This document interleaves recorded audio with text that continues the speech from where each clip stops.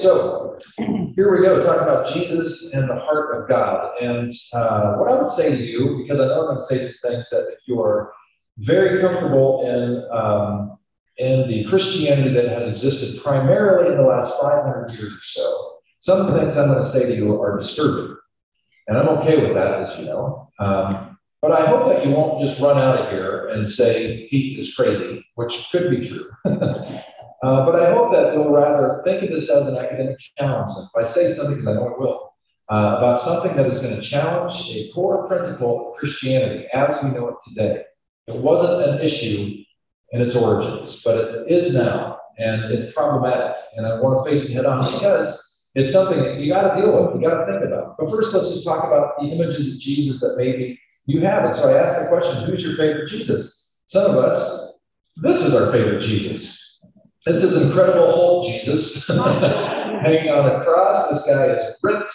He'll give Arnold Schwarzenegger a run for his money, even in his prime. So some of us have that idea of Jesus, all powerful.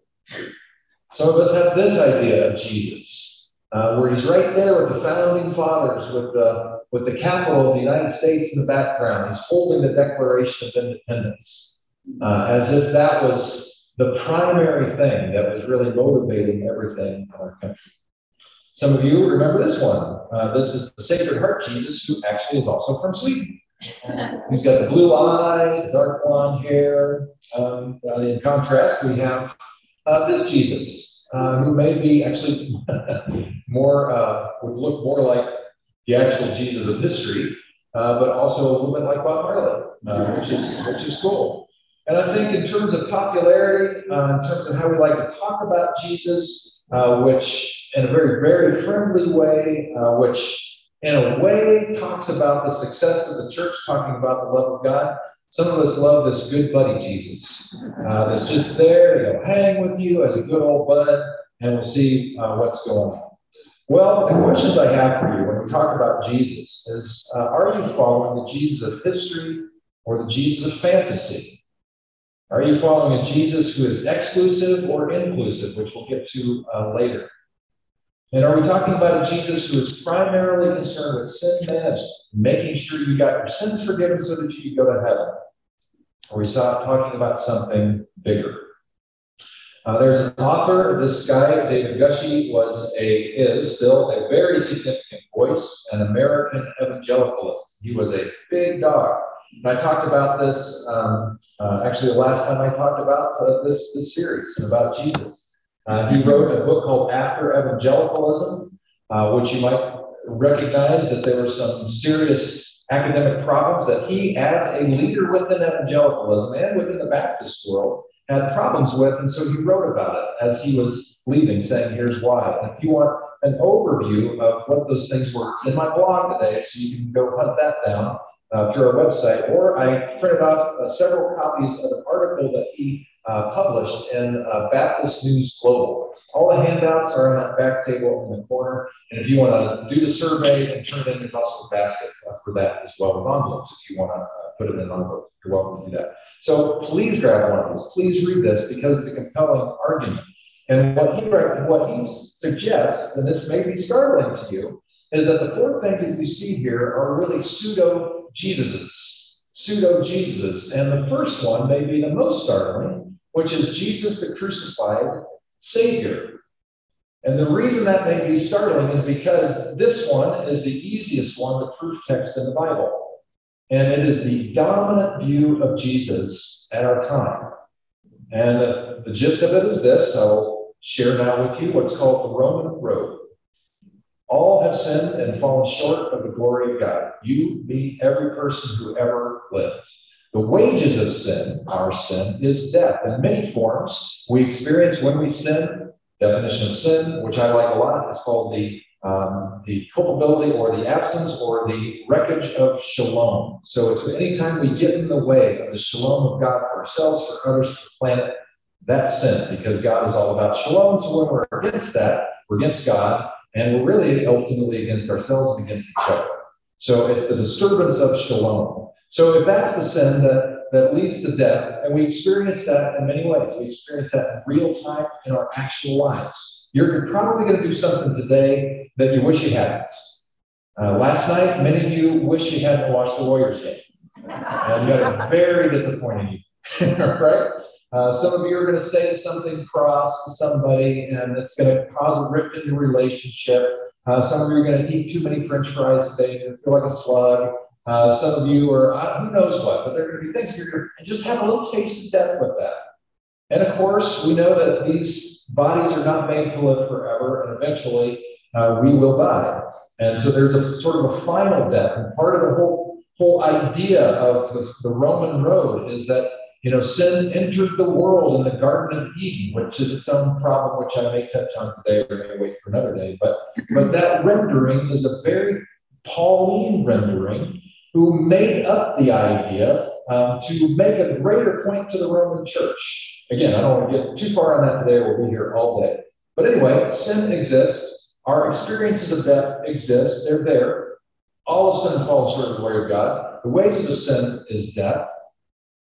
But while we were yet sinning, Christ died for us that we might be redeemed. So we look at that crucifixion of Jesus as the perfect Lamb of God who is sacrificed, the only appropriate and big enough sacrifice to atone for all the sins of the world forevermore.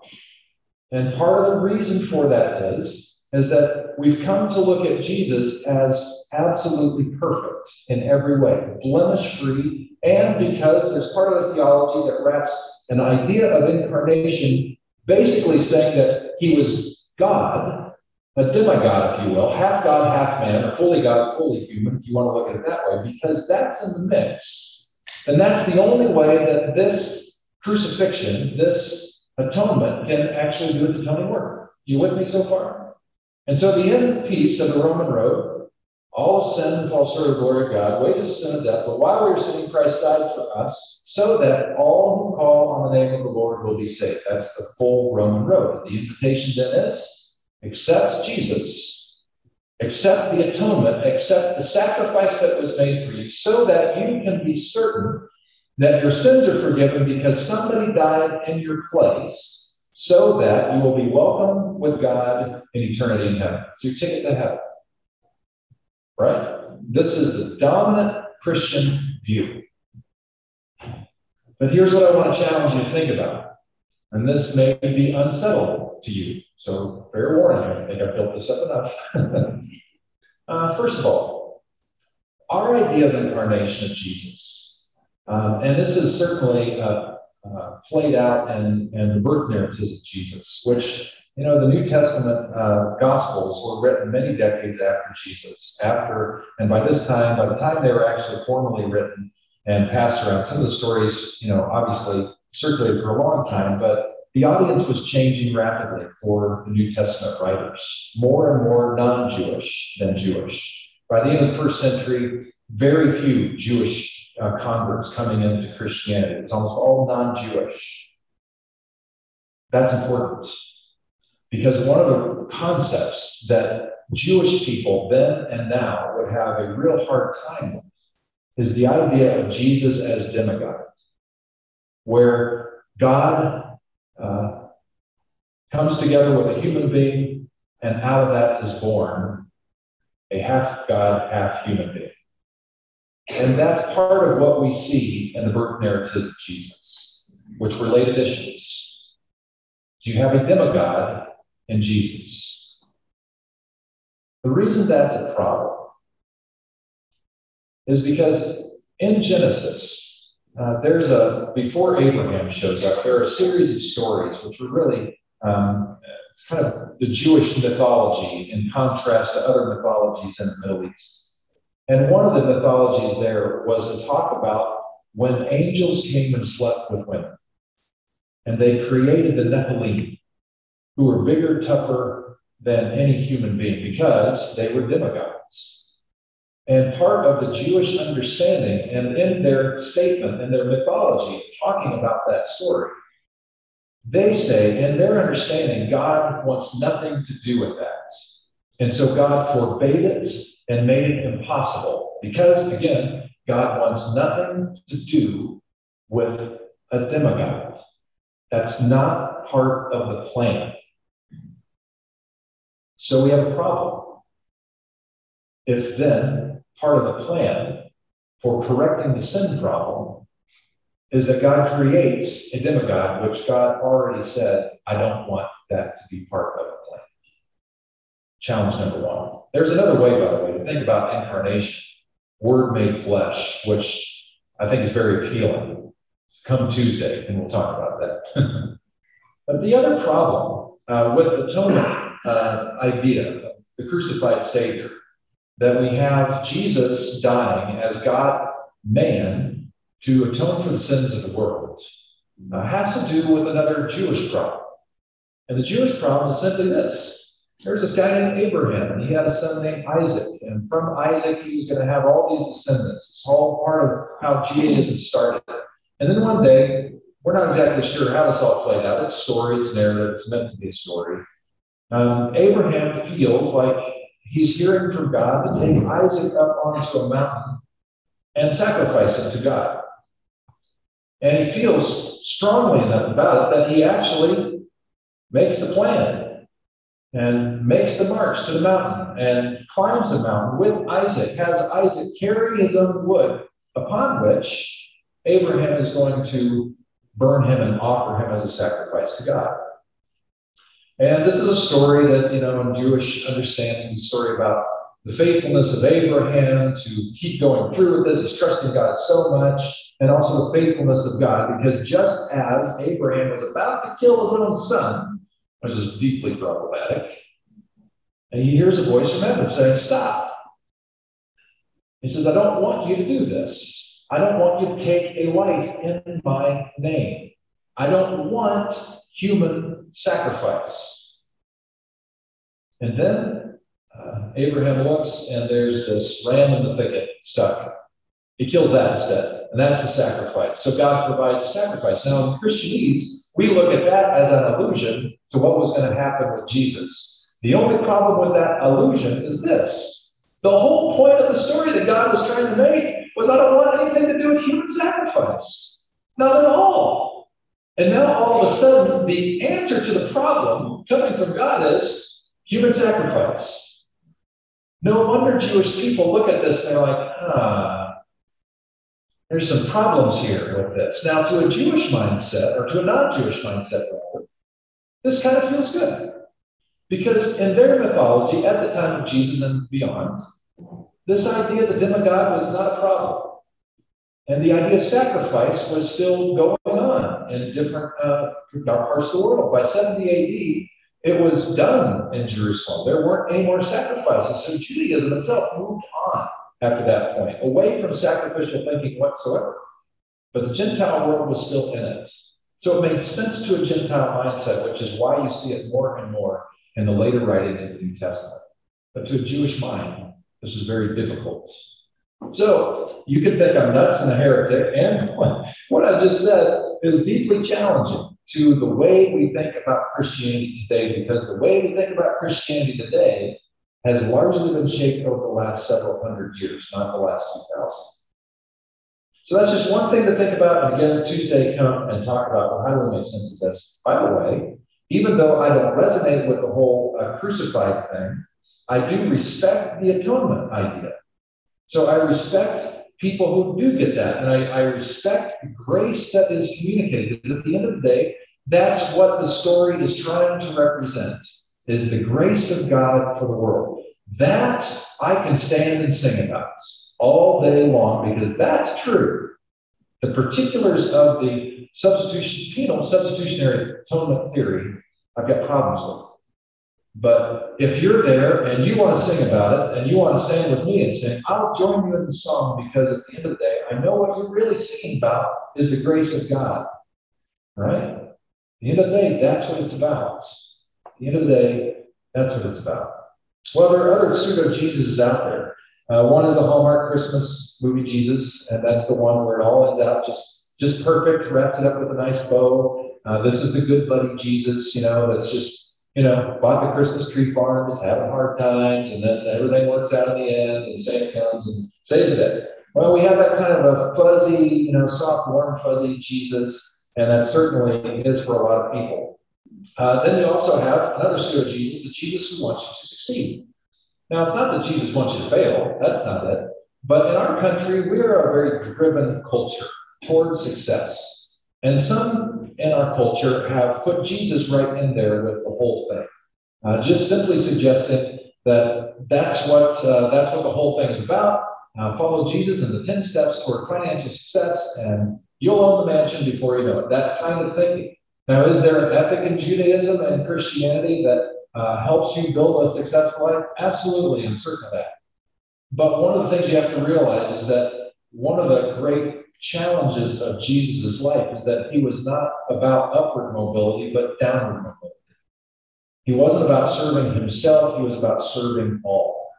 He wanted everybody to experience life and life abundant. And he was willing to lay down his own life for it, even though it was wrong. I'll get more to how we understand the death of Jesus in a minute. But what do we do with this Jesus if our idea is he's our model and our route to success? If we actually read Jesus and find out that he gave it all up for everybody else, how do we deal with that tension?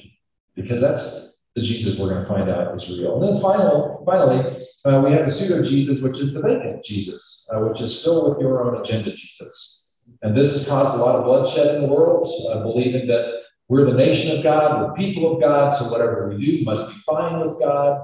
And that's caused lots of problems. Lots of people have been really beat up in our world with this kind of Jesus. Jesus wants women to stay at home, and you're not really equal with men. And it's called complementarianism. It's very popular in the evangelical world. And so that's what Jesus wants. So women, I'm sorry, but you're just not equal. That's filling in your own agenda with that. LGBTQ friends, same thing with you. Sorry, but my Jesus doesn't like you. And so you're going to have to either stop it or just forget it.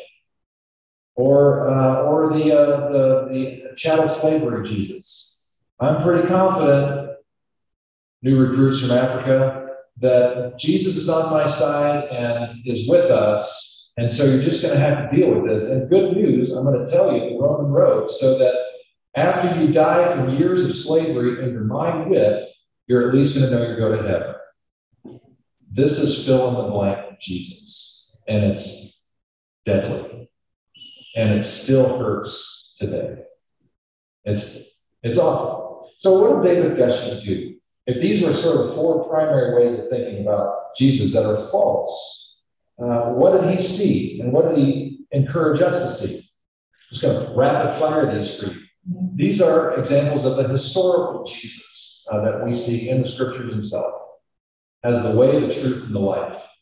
So Jesus created and articulated the love command as the highest statement of moral obligation. Love the Lord your God with all your soul, might, soul, and strength, and your neighbor as yourself. Jesus placed priority on the poor. Yes, he placed priority on the poor because he knew the poor didn't have the same power as those who had money. And so he spent time with them to elevate them and to empower them and to provide for them.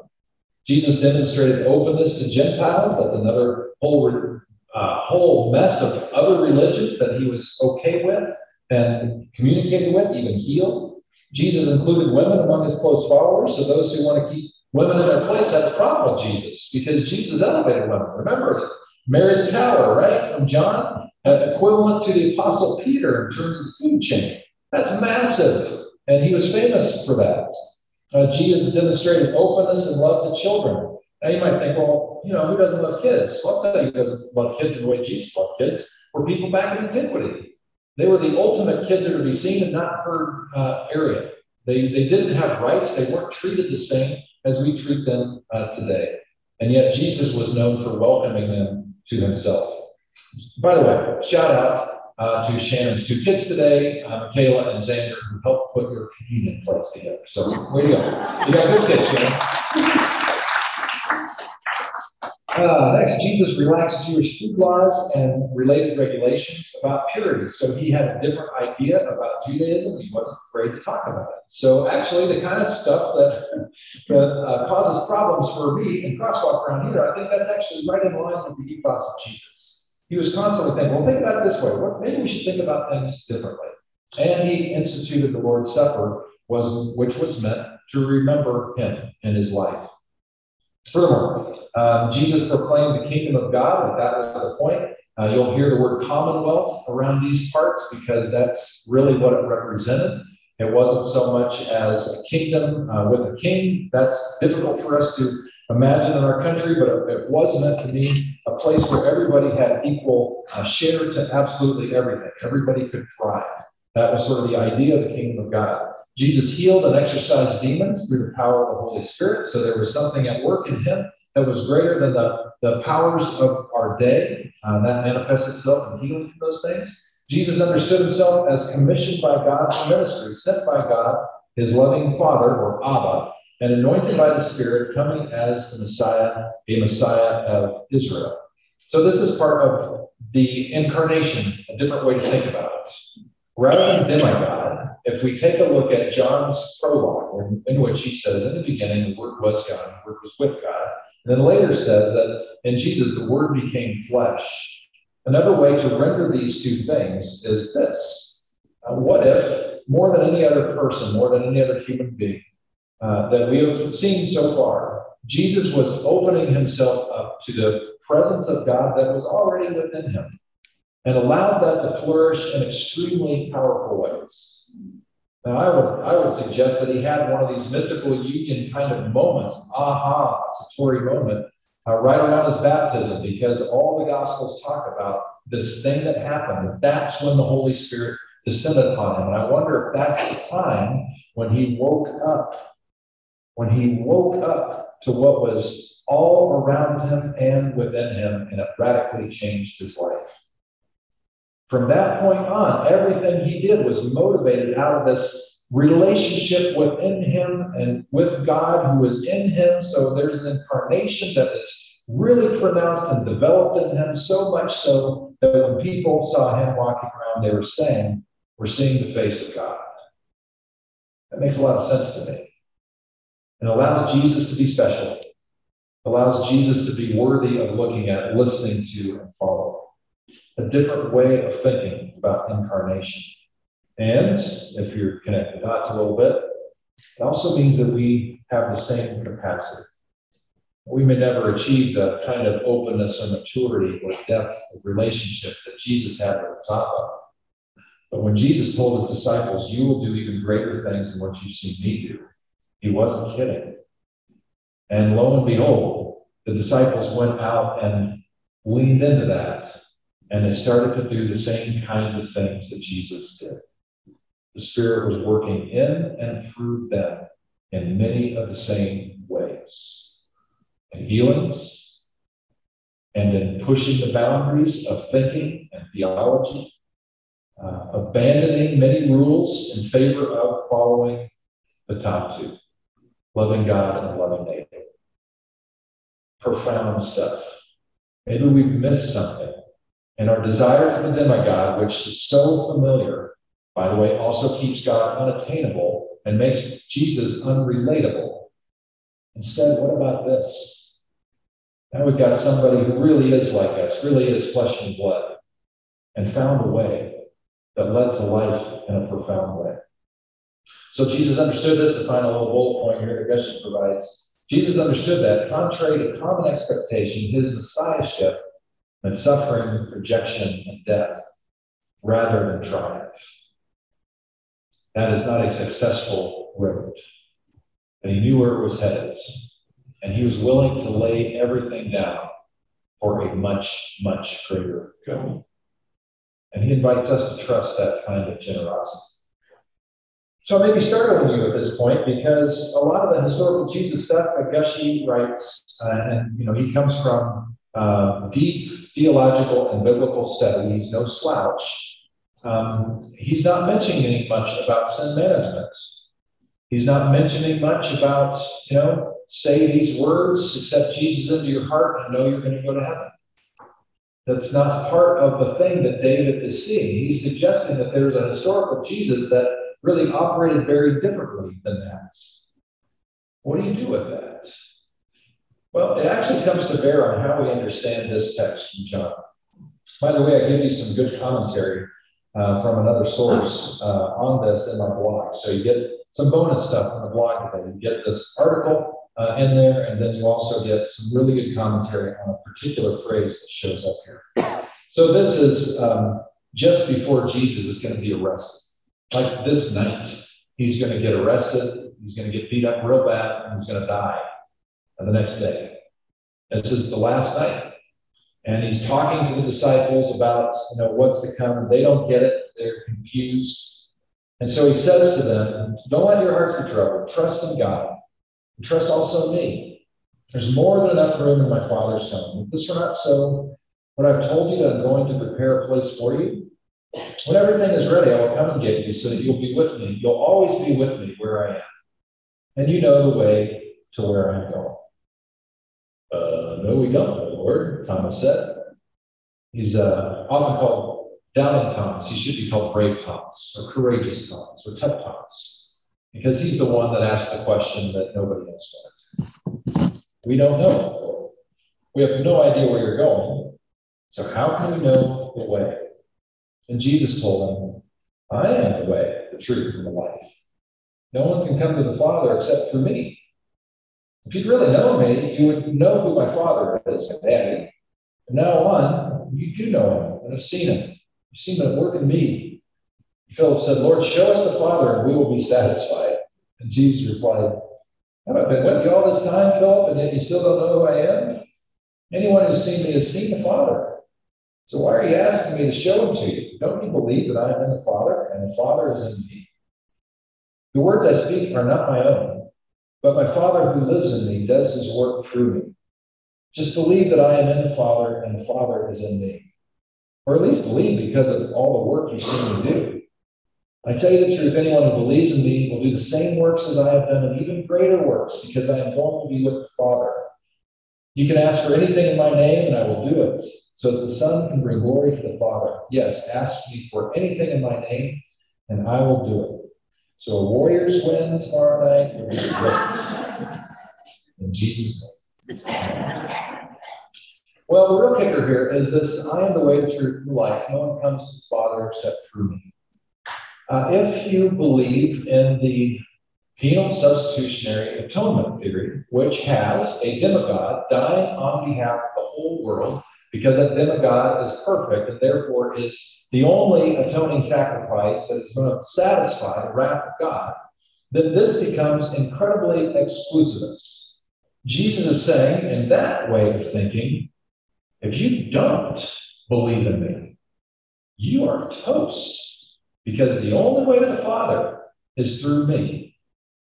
And some of us, honestly, that was part of the equation for why we said yes in the first place. At least part. Because there was some fear as we're thinking about this story. And depending on what kind of church you grew up in, not some fear, a lot of fear.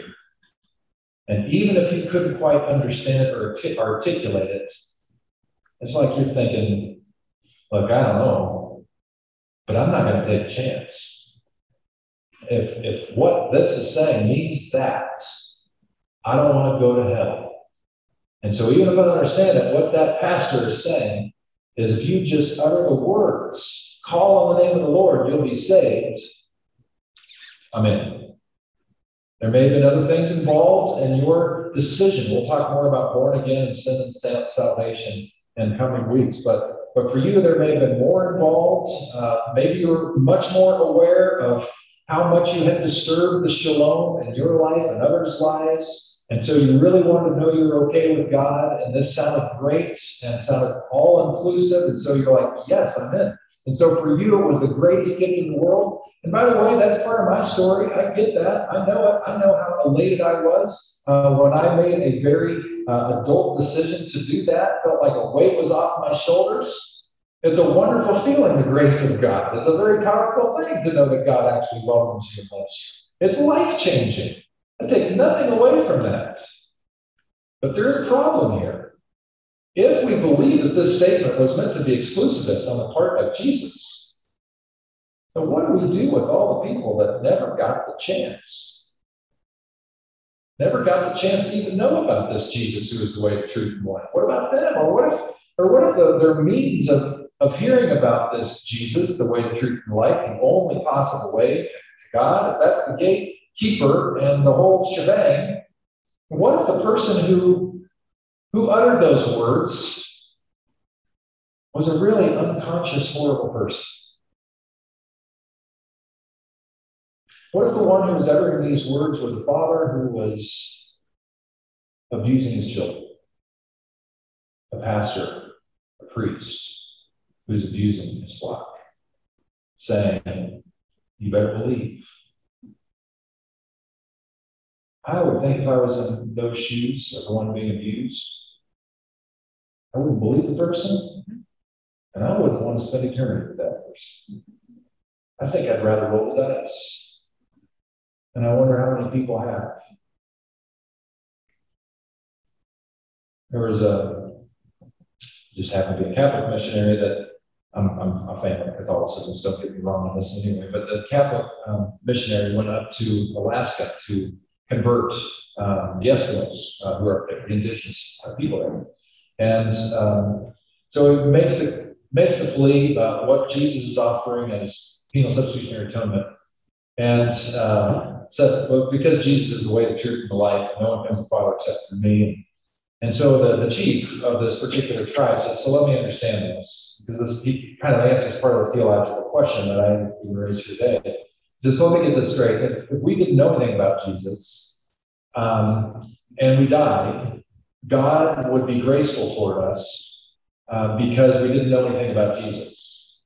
But now that you've told us about Jesus, if we say no to Jesus, we're toast. Is that what you're saying? That's part of the problem? See the problem logic? And of course, there are many people in the world today that want nothing to do with Jesus because of who else is identified with Jesus.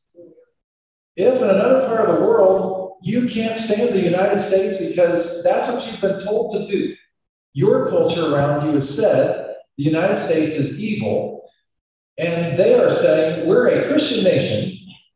Why in the world would you ever consider Jesus? You wouldn't. So if we see penal substitutionary atonement as the primary way of thinking, then that means that this statement is exclusivist. There's no way around it. And some of you have come to me and talked to me over my years here. What do we do with this? And at one time, that's how I thought. That's how I thought it was. Until I didn't. Because I started thinking about it in a different way. If Jesus really is one who was all about grace and all about inclusion, because he was. And when he's saying, you've seen the Father through me, you've seen Daddy working in me. He's not saying, did my God, necessarily anyway. But isn't he saying, guys, you've been with me for 3 years. You've been watching what I do. You know my rhythms. You know that I'm a lifelong learner. I'm always thinking about stuff, wondering, the expansiveness of God and our theological moorings and all that stuff. And you see me kneel and service to people, and God shows up and that in me for them. It's a win-win all the way around. You guys have seen me individually be with a person, give tremendous grace. Remember all the stories, the woman caught in adultery, the woman at the well, 2 women, by the way, the lepers who thought they were born into sin or caught sin somehow, the guy who was born blind. All these are examples of individuals who really needed to know that they were deeply loved by God. That was grace happening right there. And remember on my Sermon on the Mount, my stump speech, when I talked about turning the other cheek and going the extra mile and giving the shirt off your back. Remember, guys, that was about social justice and telling you how to do nonviolent activism so that the whole world would be a more fair, just place. That's justice. That's grace and justice. So you saw us do that. We did it together, right, guys?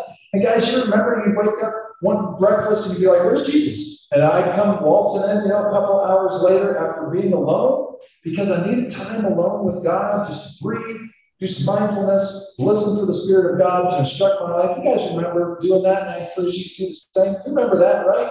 That was a God thing working in us. You remember us being together and just breaking bread together and having a good time and learning together through the ups and downs. You remember when Peter made that statement about, I will follow you even to the grave? And I said, oh, I wish so, but you're going to deny knowing me 3 times. And then he actually did. Remember all that stuff? All those things. And yet he was, well, this is getting a little ahead of the story, but all those things, and then eventually was welcomed back in. Remember all these stories? This is the way. This life is the truth. This is the life, what we've been doing together. That is the way to the Abba. That is the way you experience the love of the Father. It is not make the right statement at the right time. It's follow me. Follow me. Because the way that I am trying to teach you and model is the way to do life in the Spirit of God, which you have seen working through me abundantly. When I hear that, that sounds so much more interesting, so much more expansive, so much more inclusive. That makes so much more sense of a God who would bother to create in the first place and welcome us into the co-creative process as human beings. That makes so much sense. Takes nothing away from the grace of God. It actually expands it exponentially because it means we all really are loved by God. We're all invited to follow in these footsteps, stretching, kneeling, gracing and justicing, connecting with God and being incarnate beings with each other. The Spirit of God flowing in us, among us, through us. To me, that's a Jesus I will give my life for. And I have. That is a Jesus whose message to me is incredibly compelling. And by the way, that doesn't take heaven off the thing at all. Actually, the more that I'm in this realm, the more I'm experiencing the presence of God because I'm trying my best to follow in the footsteps of Jesus, the more confidence I have that there is a more after death because I'm experiencing it now.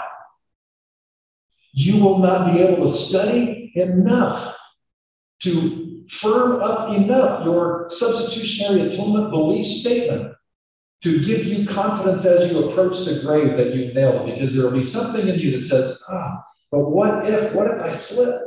What if I didn't do enough? Can I lose this thing? But if you're already living in it, you know you can never lose it. It allows you to be more and more like Jesus, generous, graceful, giving, joyful. All the fruits of the Spirit come into play because you are not following under threat, except for maybe fear of missing out. You are following because the Spirit of God is moving you every step of the way, giving you hope for today and tomorrow and forever. That's Jesus worth following. Now, if you're comfortable with that, you still get to keep substitutionary atonement theory. It's still a part of the mix. I respect it. I do.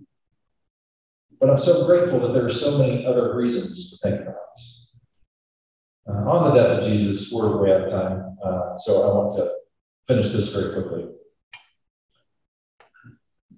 Oops. They're all there. Ways to think about Jesus' death.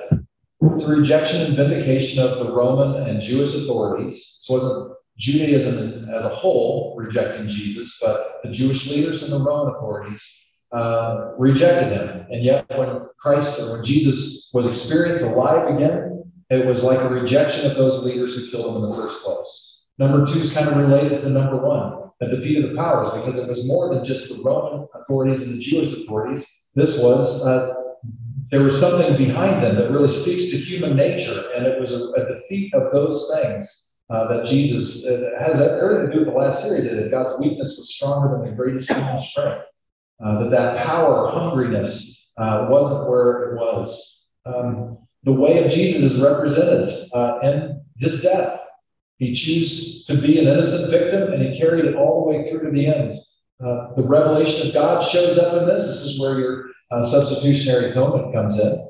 So if we can just get there and stay there for a moment and appreciate those who understood literal sacrifice in that day, then we can recognize the metaphor that this death on a cross was as a statement of Jesus, as of God's grace for everybody. And finally, this is a really cool thing that us in our day, we don't think about. There was a leper colony that Jesus went into, and he healed 10 lepers and said, go show yourselves to the priests. And only one thanked him in the 10. And then they went and showed themselves to the priests. And the reason why Jesus wanted them to show themselves to the priests wasn't just so that they would get to be part of the fellowship again of the Jewish community, but it was to let the priests know that healing was happening apart from the temple. Because the Jewish authorities said, if healing's going to happen at all, it's going to happen through us religious leaders. And the fact that it happened apart from the temple made a massive statement about how big God is for us today. When we think about where Jesus died, you know where Jesus died? Anybody remember? Anybody remember the name of the hill? Golgotha. Very good. Was Golgotha where the temple was built? No. It was outside of town. So, playing with substitutionary atonement, as seeing sacrifice as a powerful statement, you have God providing a sacrifice, not in the temple where all sacrifices had to be made in order to count. But now a sacrifice to end all sacrifices has happened outside of that schema. It's brilliant and provocative.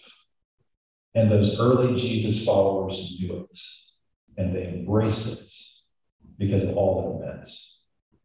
Well, let's get to the cookies. So what do you have today? You have delicious dulce de leche cookies. Oh, you guys are ripped up. Yeah. Sorry about that. But maybe we can have some folks here.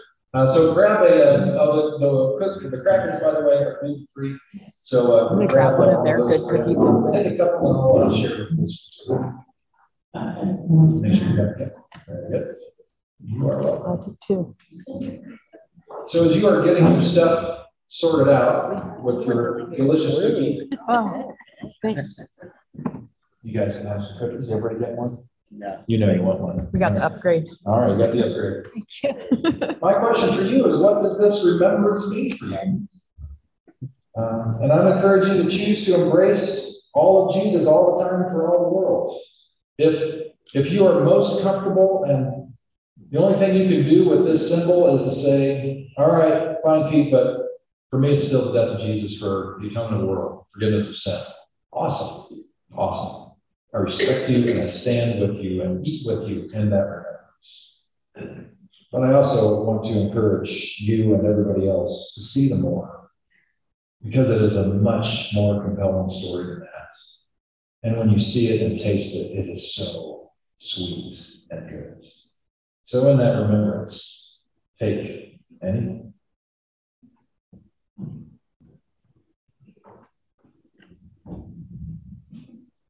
Does it taste good? Mm-hmm. Just like the good news of Jesus. Very good, and very good for you, just like this cookie. And the cup. On a more serious note, Jesus had blood coursing through his veins. And he chose to let that blood coursing through his veins take him to very interesting places that were very difficult. This is not the sweet success Jesus all the time. I think the way of Jesus does make your life better. But sometimes the way of Jesus takes you right into the belly of the beast, right into the hardship, right into the moment to say, this is not right, and we got to do something about it. Sometimes it even means laying down your life. And Jesus did that. So we are sobered in our memory of Jesus as we raise a glass and remember, this isn't just fun and games, it's not always champagne, but sometimes it is at our own high personal cost that we say yes to this one. Take it.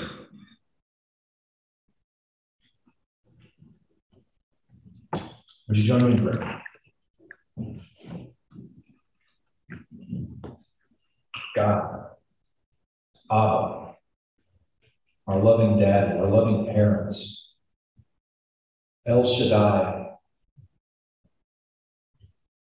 God as breasted mother, who nourishes us and cares for us, who makes Psalm 23 and all of its beauty come to life. Meet us here. Help us remember your deep love for us that is already in us and with us all around us. Help us lean into that, especially when the headlines are dark and there's a lot to be upset about. Help us remember you're bigger, you're more beautiful, and you call us to help make all the world, to bring all the world into that beauty. Everyone, everything. Help us be followers of your way. Help us have an increasing awareness of your Spirit's indwelling work in us that leads us to think more and deeply. It causes us to kneel in service, that causes us to stand for grace and justice, that calls us away at times to just be alone, still with your Spirit, and calls us back into community, that we might grow stronger together. All these things, God, we ask for your help. We ask for your presence and your companionship. And now I'd ask you to open your eyes and let's pray this rendition of Jesus' prayer that he taught the disciples together. Close our eyes. Eternal Spirit, earth maker, pain bearer, life giver, source of all this is and that shall be, Father and Mother of us all, loving God in whom is heaven. The hallowing of your name echo through the universe. The way of your justice be followed by peoples of the world. Your heavenly will be done by all created beings. Your commonwealth of peace and freedom sustain our hope and come on earth.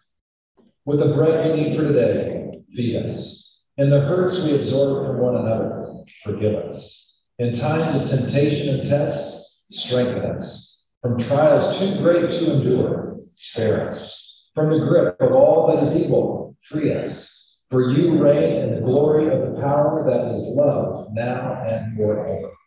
Amen.